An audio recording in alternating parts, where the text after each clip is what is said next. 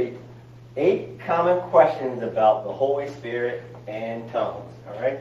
8 common questions about the Holy Spirit and tongues. We're going to be going through some of this today. It's a 3-part series.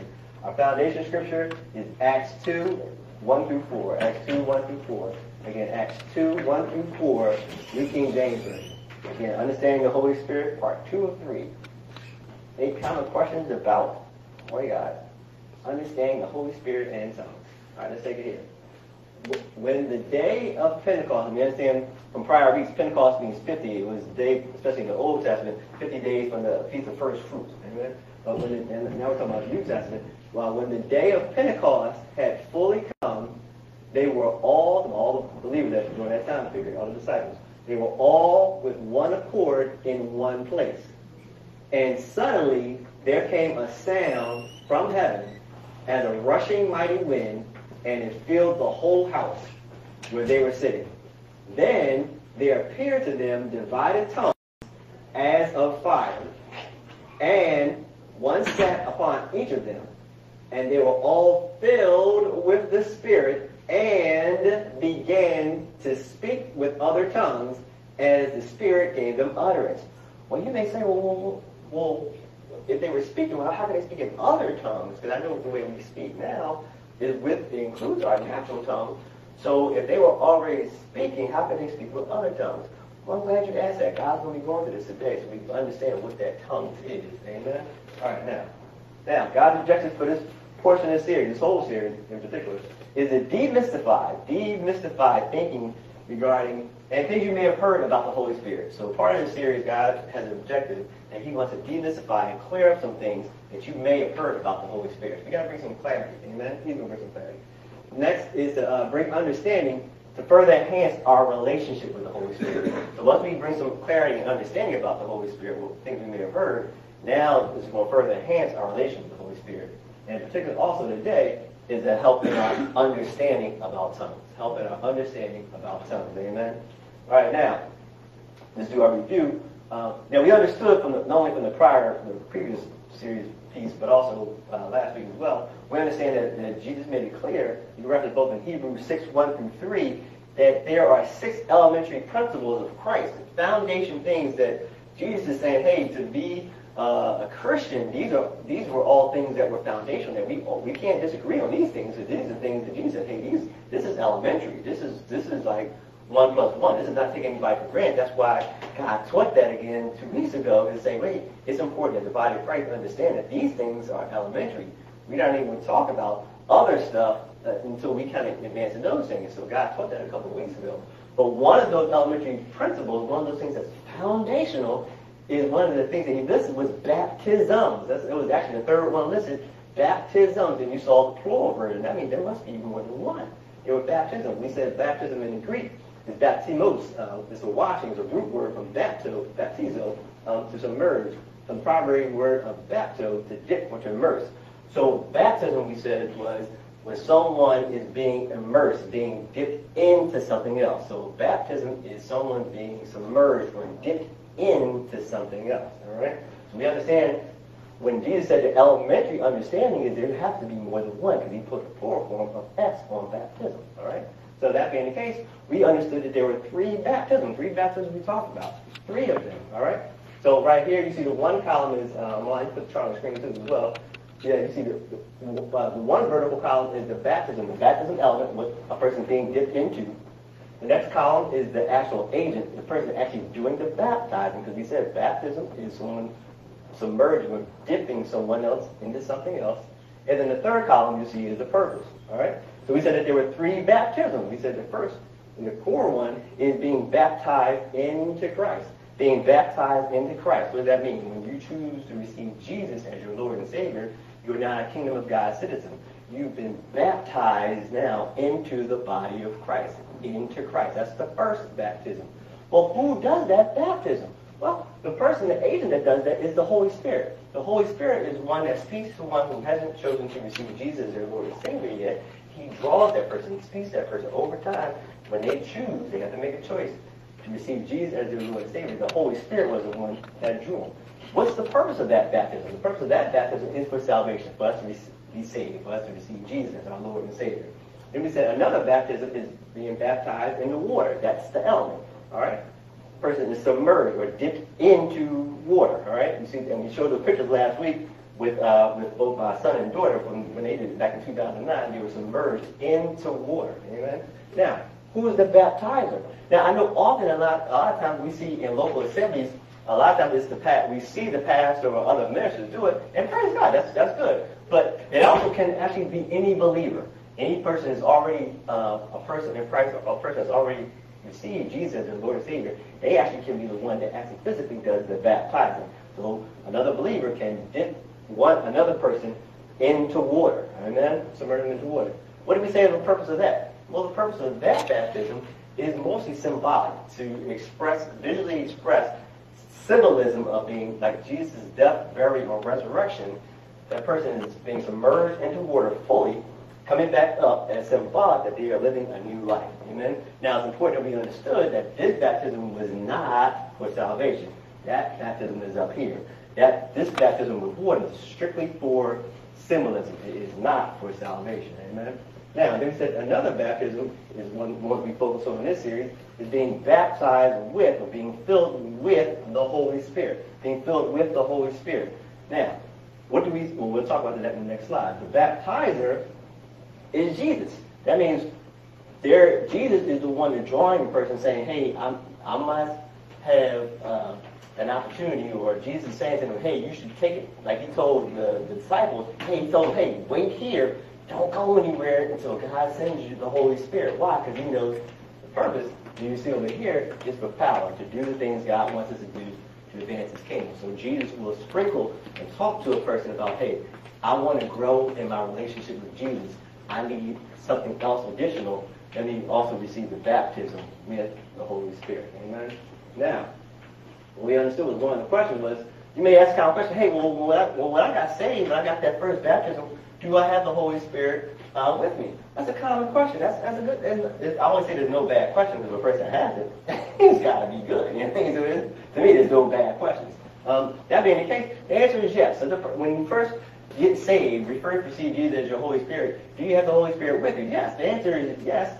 You can reference John 14 and 17, Romans 8 and 9, Romans 8, 14 and 16, 1 Corinthians 12 and 13, Galatians 4 and 6. So when you first receive Jesus as your Lord and Savior, you do have the Holy Spirit with you. But that is different and distinguished from being baptized with the Holy Spirit. That's different from being baptized with the Holy Spirit. We showed the scenario. Joe, come back up here real quick. We showed the scenario last week. So let's just say Joe, he's a believer, for the sake of this example. Let's just say he was an unbeliever. Then all of a sudden Joe gets saved. All right? That being the case, when he gets saved, we now have the Holy Spirit with him. All right? So I'm playing the role of the Holy Spirit. So Joe is now saved, now has the Holy Spirit with him. Okay? That's when he first gets saved. When Joe chooses to do I shouldn't say last, but that one we just visually saw, when he chooses to receive the baptism with the Holy Spirit goes from being with him to being infilled with Joe, so he is all in one, being baptized, filled with the Holy Spirit. Thanks, Joe. You got it? So that's the difference between the two. So when you first get saved, you do have the Holy Spirit with you. That's different than being filled with or being baptized with the Holy Spirit. Amen? Now, keeping on. Now, we understand those other two, and again, we're still doing our review. The other two baptisms can be interchangeable. Receiving Jesus as Lord and Savior, that's the core, that's the foundation. But the other two baptisms mean baptized with water and being baptized filled with the Holy Spirit. The order of those two can be interchangeable. Because we saw in Scripture where people were saved, then they received the baptism with the Holy Spirit, and then they received baptism with water. And we saw other Scriptures where they were saved, baptized with water, and then baptized with the Holy Spirit.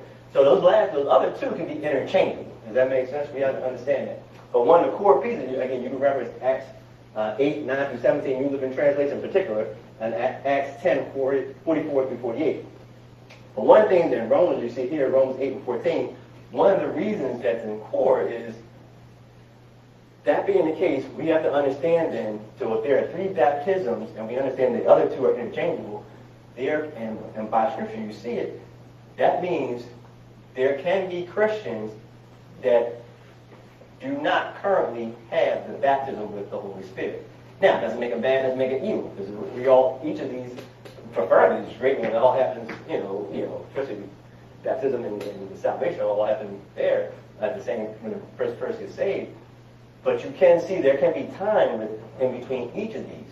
So that being the case, so one of the desires for receiving the baptism with the Holy Spirit is to continue to grow in our walk with the Lord. If we love Jesus, we want to continue to grow and learn more about him. One of the things he's saying is to do that, and to do the things I want you to do, is to receive the baptism with the Holy Spirit. So there can be Christians that haven't been baptized with the Holy Spirit. Again, doesn't make them bad. They still want to heaven. There's nothing wrong with that. But if you want to go continue in your walk with the Lord and mature that much more, then you want to be that much more sons of God and receive the baptism with the Holy Spirit. Amen. All right, now, continuing on in the review. Now, we understood that the Holy Spirit is a He. He is a person. He is not an it.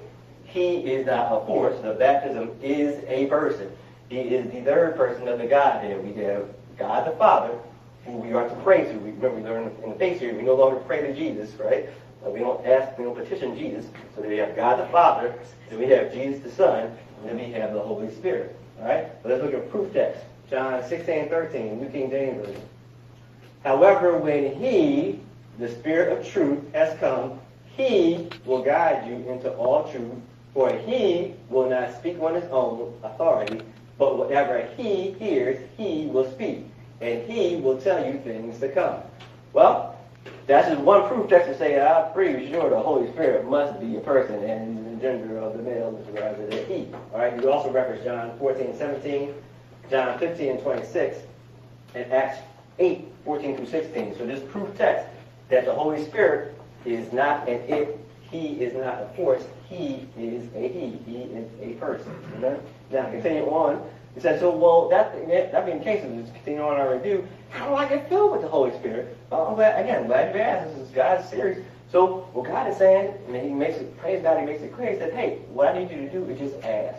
You have to ask God in faith to receive the Holy Spirit, and you will receive the Holy Spirit.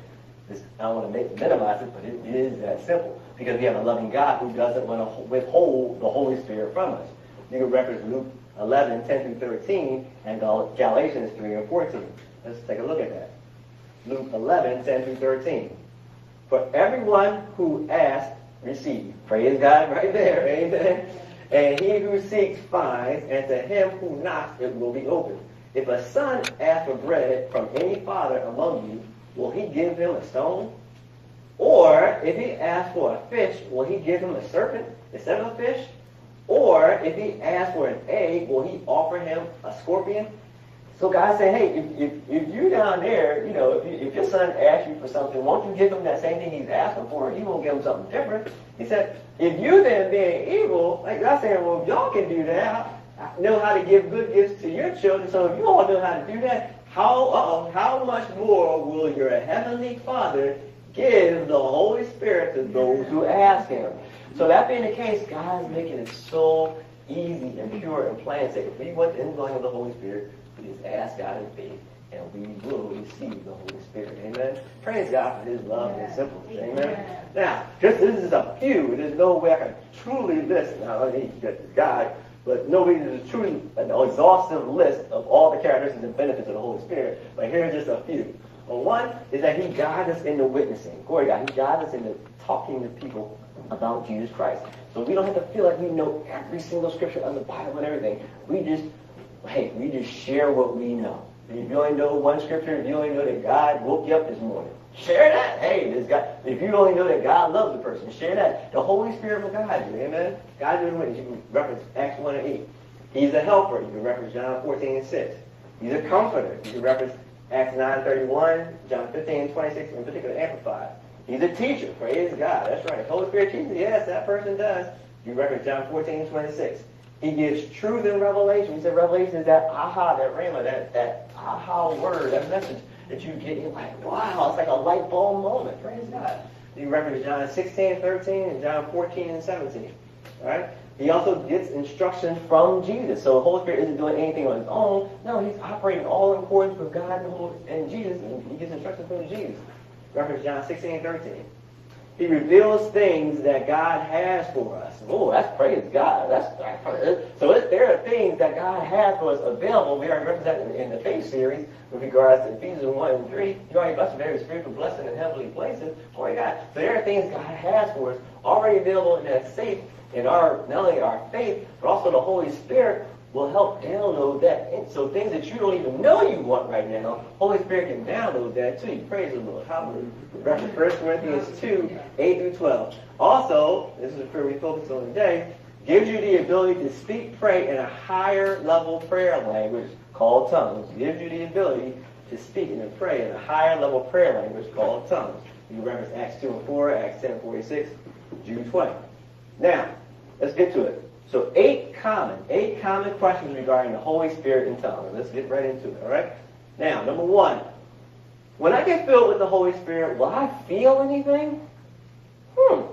When I get filled with the Holy Spirit, will I feel anything? Because I heard the whole thing. How's it go, babe? Looked at my shirt.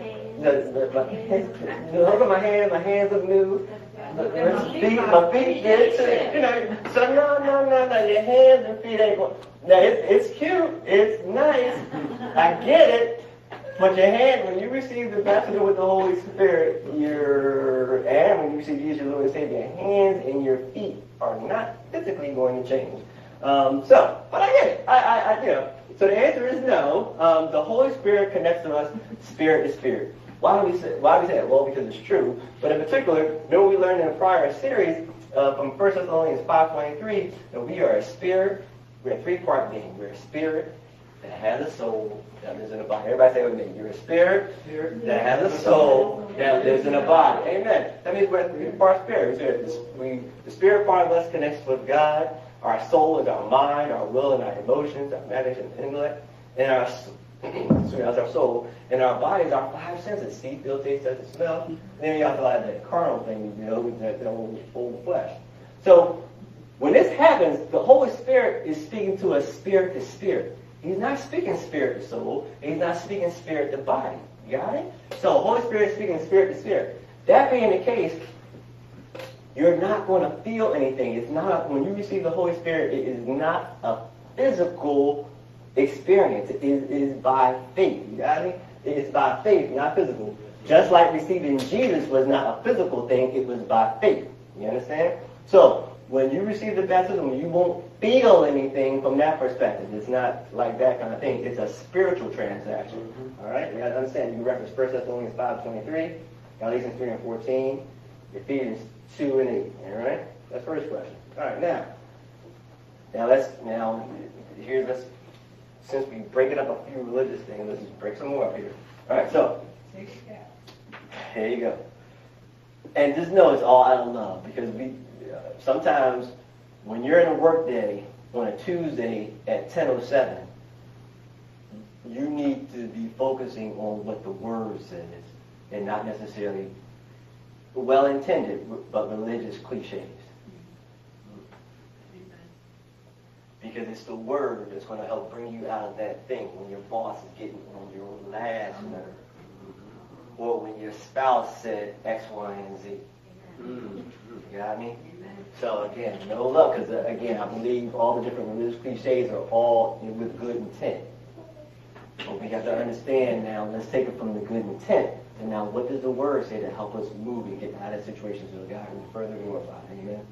So that being the case, so this is out of love. So we have to understand, let's look at this. When one receives the Holy Spirit, one may choose out of their soul, because we said the soul is our mind, our will, and our emotions, our imagination, and intellect.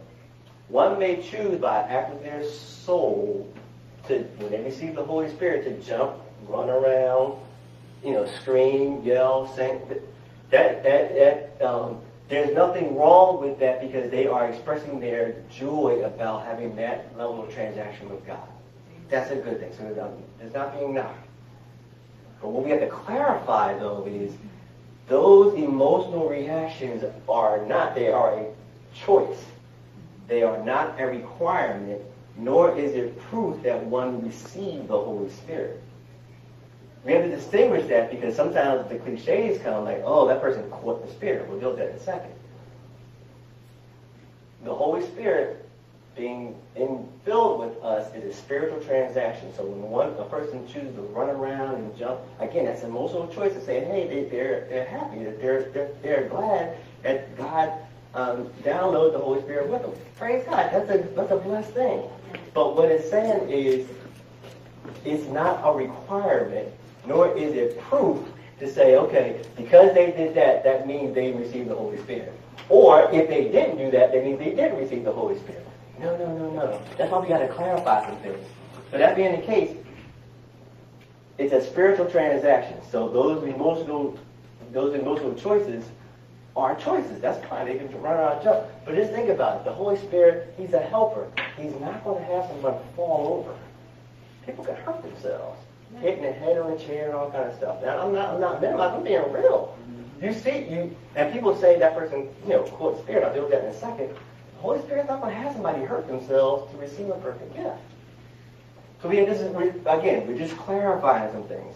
So now let's deal with it. It's a spiritual transaction, so it's not force or condition requirement as proof, expression they receive the Holy Spirit. That being the case, and once the Holy Spirit is indwelling within us, this is New Testament time, so He's not leaving and coming back. He's not going in and out. So once we receive the Holy Spirit infilled with us, He's with us, period. He's not going in and out, leaving us every hour or every 2 days. So that being the case, the statement that, she caught the Spirit really isn't biblically accurate. Because He's not going anywhere. Why would you need to catch someone that's already within you? So you have to understand that. Now, it is possible, if that person hadn't yet received the baptism with the Holy Spirit, that they may be expressing emotional joy about relationship with God, okay, or that maybe they chose to receive the baptism with the Holy Spirit in that moment, and they chose to express themselves by running around. Okay, cool. But other than that, it's a choice to do the running around. So you don't catch the Spirit if one already had the Holy Spirit within them. Amen. Again, it's a spiritual transaction. We're just trying to just be biblically accurate. So again, Tuesday at 3:05 at work, we're not relying on a cliche. Amen. Again, because God loves you. Because God loves you. Let's move on.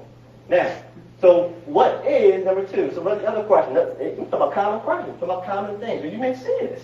So another common question is, so what is speaking in tongues? Well, speaking in tongues, you see here is a heavenly language via the Holy Spirit that He allows us, if we choose, to implement for a higher level communication with God. So again, tongues is given by the Holy Spirit for a higher level prayer language and communication with God, if we choose to have and implement. You can reference Acts 2 and 4, Acts 10 and 46, Ephesians 6 and 18, and Jude 20. All right? Now, other names you may hear, other names or other cliches, well, not to say cliches, other names you may hear for speaking in tongues. You may hear these things also. You may hear praying in tongues. You can reference 1 Corinthians 14 and 14. You may hear praying in the Spirit, Jude 20, Ephesians 6 and 18. You may hear unknown language, unknown tongue. You reference Acts 10 and 46, and 5, Acts 19 and 6, 1 Corinthians chapter 14. These are all other terminology that you may hear, but they all mean the same thing about speaking or praying in tongues. So just getting it out there. Just in case you hear someone saying pray in the Spirit, you say, well, no, that's not speaking in the Spirit. No, it's the same thing. There's just other ways of communicating it. Okay? Now, number 3, and then third, we come up. Any common questions regarding the Holy Spirit and tongues?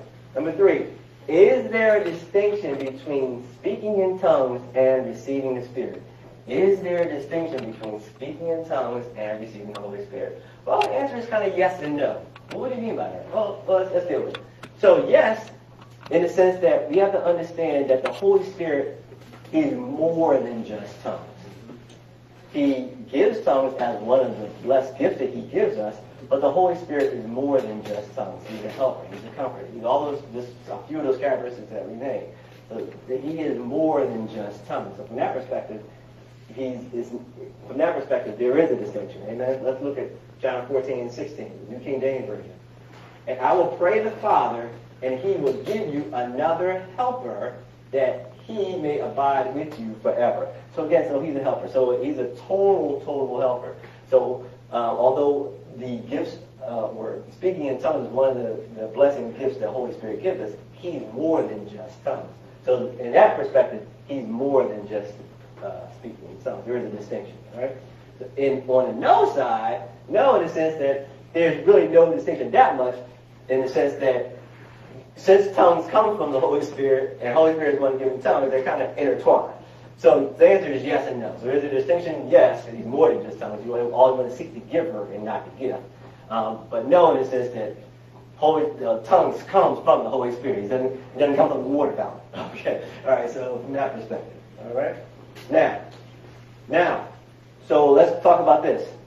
The distinction between the Holy Spirit giving you the ability to speak in tongues and then you speaking in tongues, the difference is your will. We understand that your will is what you want. So the distinction between, or the difference between the Holy Spirit having to give available for you and you actually speaking in tongues, the difference is your will. It's a choice. You got to act to do it. Amen? So here you see a basic formula. I know my chemistry and math people will like this. Holy Spirit giving plus your will equals you speaking in tongues. Okay? All right. Shout out to the chemistry and math people. All right. Okay. All right. Thus, don't think, this is another piece we got to kind of clarify. Don't ever think that whether at the altar call, or if you're at home, or you're in your car at the Wawa, if you choose, because God made it clear, to receive the baptism with the Holy Spirit, all you have to do is ask in faith in God, and you'll receive Him. So don't ever think, please, don't ever think that if you choose, by act of your faith, to ask God to receive the Holy Spirit, and you do it in faith, if you happen not immediately to start speaking in tongues, don't ever think that you didn't receive the Holy Spirit. All right? Now, I've got to clarify that because it is one of the most common evidences of receiving the Holy Spirit. But we got to understand that, and you see it a lot in the Bible, clearly. But again, we said the Holy Spirit is more than just tongues. So there could have been something with your will, and there's nothing wrong. But your mind when you receive the Holy Spirit, your mind might have been focused on other things, maybe in a hot second, or it might have been another reason. And all that means is you can continue to, as you grow and spend more time with the Lord, you will begin to speak with tongues. And He's just one of the things that the Holy Spirit gives. But don't ever think, if you ask God in faith for the Holy Spirit, that you didn't receive the Holy Spirit because you didn't speak in tongues in that second. Because that's just one evidence. Amen? Just one. Now, question number 4. So that being the case, how do you speak in tongues? Let's get down to that part. How do you speak in tongues? Well, let's look at the help formula. Okay? H. Heart willing. You have to have a willing heart. You have to want to do it. All right? You have to be heart willing. So you have to choose to actually want to speak in tongues. And that's a start there first. So you have to be heart willing. It's the help formula. E. You have to elect to do it. It's by choice. You have to elect to do it. It's by choice. It's like choosing to say your name. So if someone asks you your name, I say, what's your name? He says, Kamir. All right, cool. That being the case, he chose by act of he elected to say his name. I can ask Kamir 3 o'clock during the day. Well, what's your name? Kamir? Yeah, he can be half asleep on the basketball bench. No, he ain't going to be on the bench. We got skills. But I'm just saying, you can ask him at any point in time. I'm saying he going to know his name because he elected to do it. So, that being the case, you have to elect to do it. It's by choice. So speaking in tongues is an act of, you have to be heart willing and you have to elect to do it. It's by choice. Right? It's just like saying your name. All right? Now, L. Again, this is a help formula. You have to lull your mind. What is that? You're not talking about nothing weird. But when we say lull your mind, you have to clear your mind. Remove any distractions away and allow God to speak through you in the tongues. Amen? So you have to kind of clear your mind. Because sometimes when people receive the Holy Spirit, sometimes their mind may be nervous, they may be thinking or having an expectation of what that sound like, maybe they think they got to sound, their tongue has to sound like another person's tongue. No. God gives you your own set of tongues, does that make sense?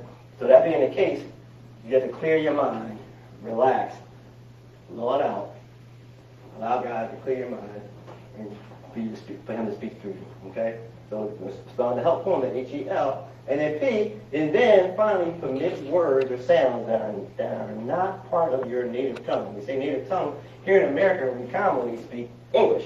But in other places, they may speak Russian, they may speak Japanese, they may speak Chinese, Mandarin, whatever. All right? So whatever your native tongue is, you have to permit words to come out of your mouth from God that are not part of your native tongue when you speak in tongue. Amen? Again, it's an act of choice. God is clarifying this because sometimes there's a thought that tongues are just going to overtake you and you just got to shake up and down, or you're going to be able to work on something goes first and something. So not, I mean, from a involuntary perspective, no, that's not what it's a choice. Okay? So you don't have to be afraid of tongues. You control it. Amen? You control that one gift that God gives you. You control it. So it's not like you don't have to be afraid of it. But again, God is demystifying some things because I understand that's a real place. Sometimes people, they hear this language and it's like, whoa, we gotta back away. Well, no, but when we get more understanding, when you understand what 1 + 1 was, before you learned it, you might have been intimidated if your teacher came up to you and said, what 1 + 1? You're like, whoa, I never heard this. You may be a little frightened. But once you got an understanding from the teacher about what 1 + 1 was, they showed you the board, they showed you some balls and everything. You took one ball, you had the other ball to it, you got 2 balls. Once you had an understanding, then you were no longer afraid of it. Does that make sense? So we have to understand and kind of demystify some things. So you don't have to be afraid of tongues. It's one of the gifts that God wants to give you to help power things. Amen? All right? Now, that's how you do it. Now, number five.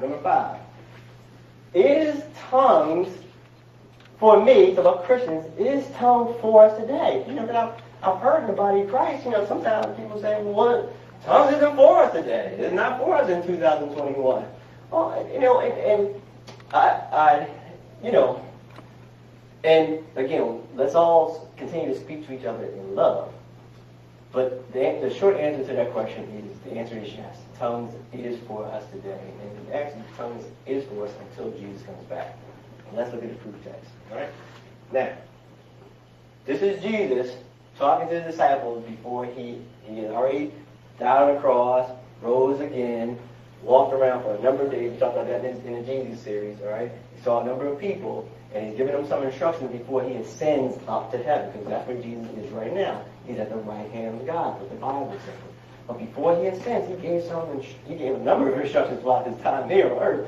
One of the things he said to them was this. Let's look at this. He says, Mark 16 and 17, New King James Version. This is Jesus talking. He said, and these signs will follow. Remember, in our faith series, we're not going to get back into it. There's a difference between walking by faith and miracles. We talked about that before.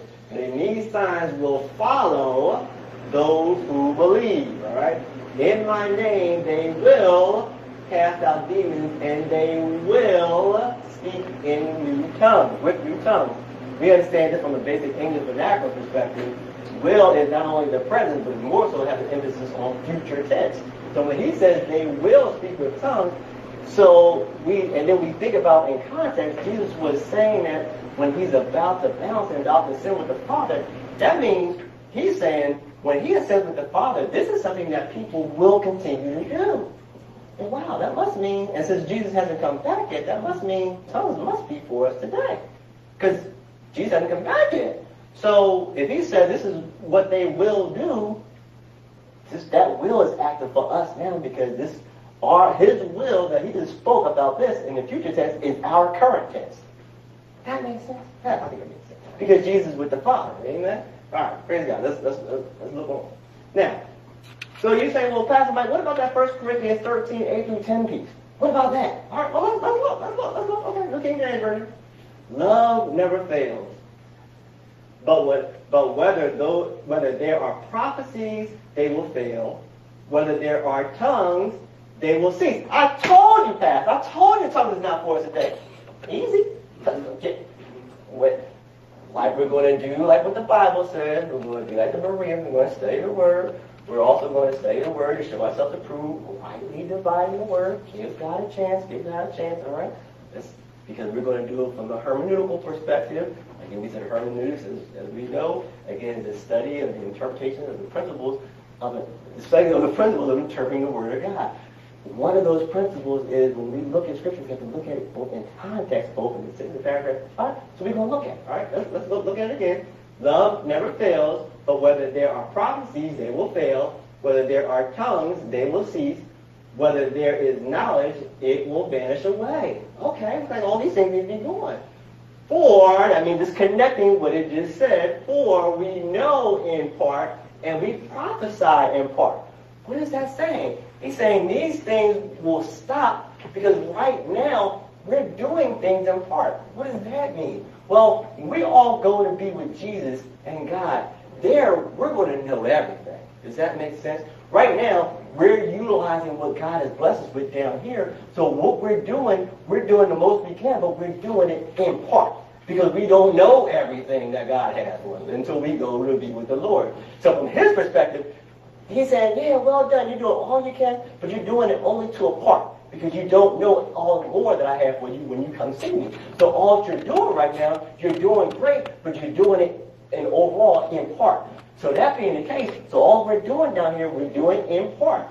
So, for we know in part and we prophesy in part. But when, which means that's something in future, when that which is perfect has come, well, what is perfect?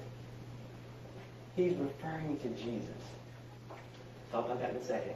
But when, maybe it hasn't come yet, when that which is perfect has come, then that which is in part, meaning all those things up here, prophesying and speaking in tongues, knowledge is in part, will be done away.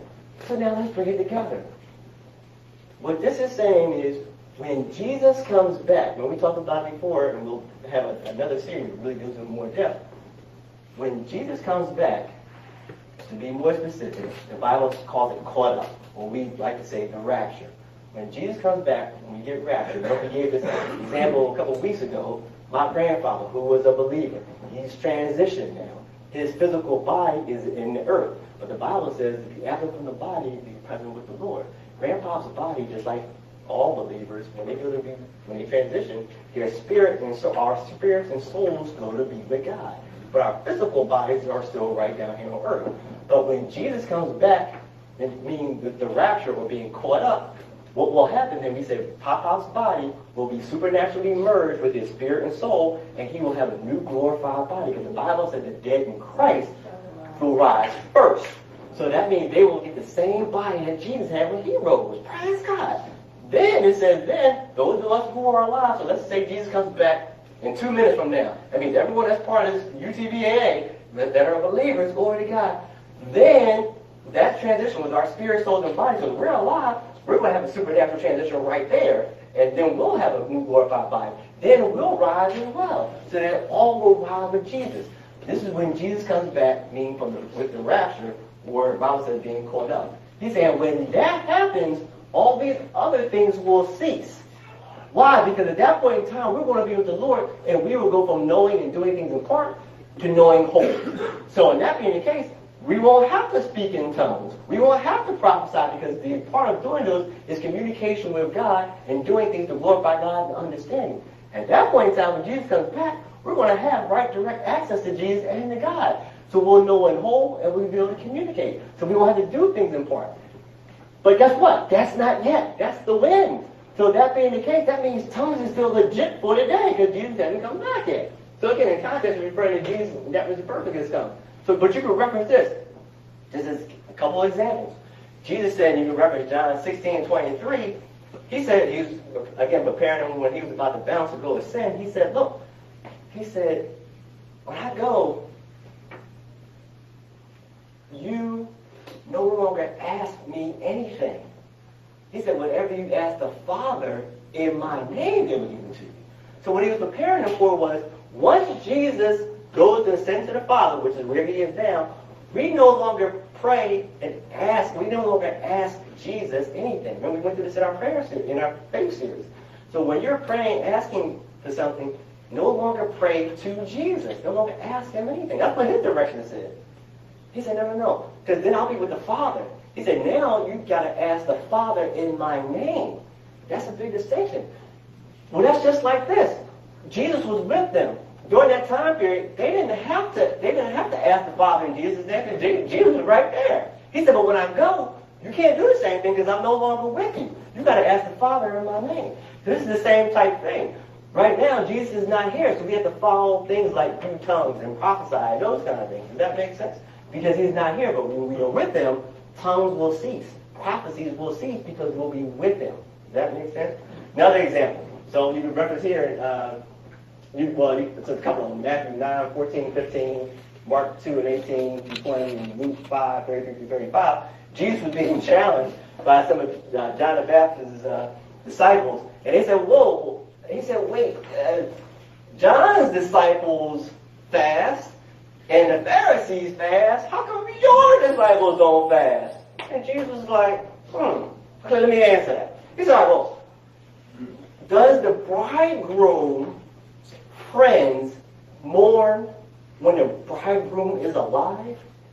He's saying, why would the bridegroom's friends mourn for someone who is alive? He said, but when the bridegroom is taken away, then they'll fast. So what Jesus was saying is, hey, they don't have to fast right now because this is the time when Jesus was physically down here on earth. They don't have to fast right now because one of the reasons for fasting is for a number of things. You're getting close to God, hearing directly from God, clearing, sacrificing yourself and hearing closely from God, and a number of different things. He said, they don't have to do that right now because I'm right here. They don't have to do all that. He said, but when I'm gone, then they'll fast. So, same type principle. He's saying right now, Jesus is gone. So those things that we didn't have to do when he was here, physically here, we should still be doing. So tongues is still for today until Jesus comes back. Does that make sense? Until Jesus comes back, we still speaking in tongues. Yeah, people still prophesy. Yes, people still gain knowledge. People still speak. You know what I mean? So yes, tongues is still for today. So the proper interpretation of this is when that which is perfect has come. Jesus hasn't come back yet. Glory to God. That means these are things we should still be doing to glorify and edify him, learn more about him, and advance God's kingdom. Amen? All right. Now, that being the case, so what we want to do is we want to go ahead and make sure that this lesson is concluded. Now, you want to make sure that you come back for next week because we want to continue on in this series. We want to conclude the series. We want to conclude next week, part 3 of 3, and we're going to continue on, and God's going to conclude this series, and he's going to continue on with those 8 common questions about the Holy Spirit and speaking in tongues. Amen? Give God glory.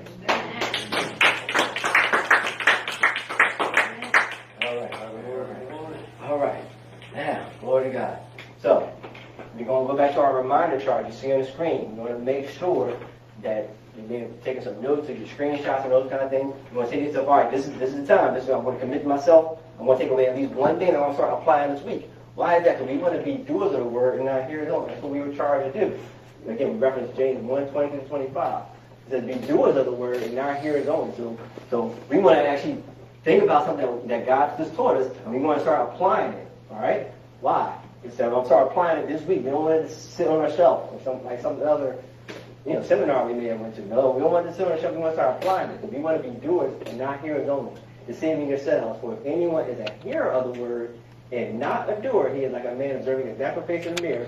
When he observes himself, goes away, and immediately forgets what kind of man he was. So he goes to service, hears God's word, walks away, and immediately forgets what kind of person he was. Immediately forgets what God spoke to him about. That's not going to be you. You want to be doing. This is where you want to be. But everybody say he. All right, he who looks into the perfect law of liberty, meaning the word, and continues in it, and is not forgetful hearer, but a doer of the word. This one, everybody say that's me. That's me. This one will be blessed in what he does. Amen. All right, give God glory.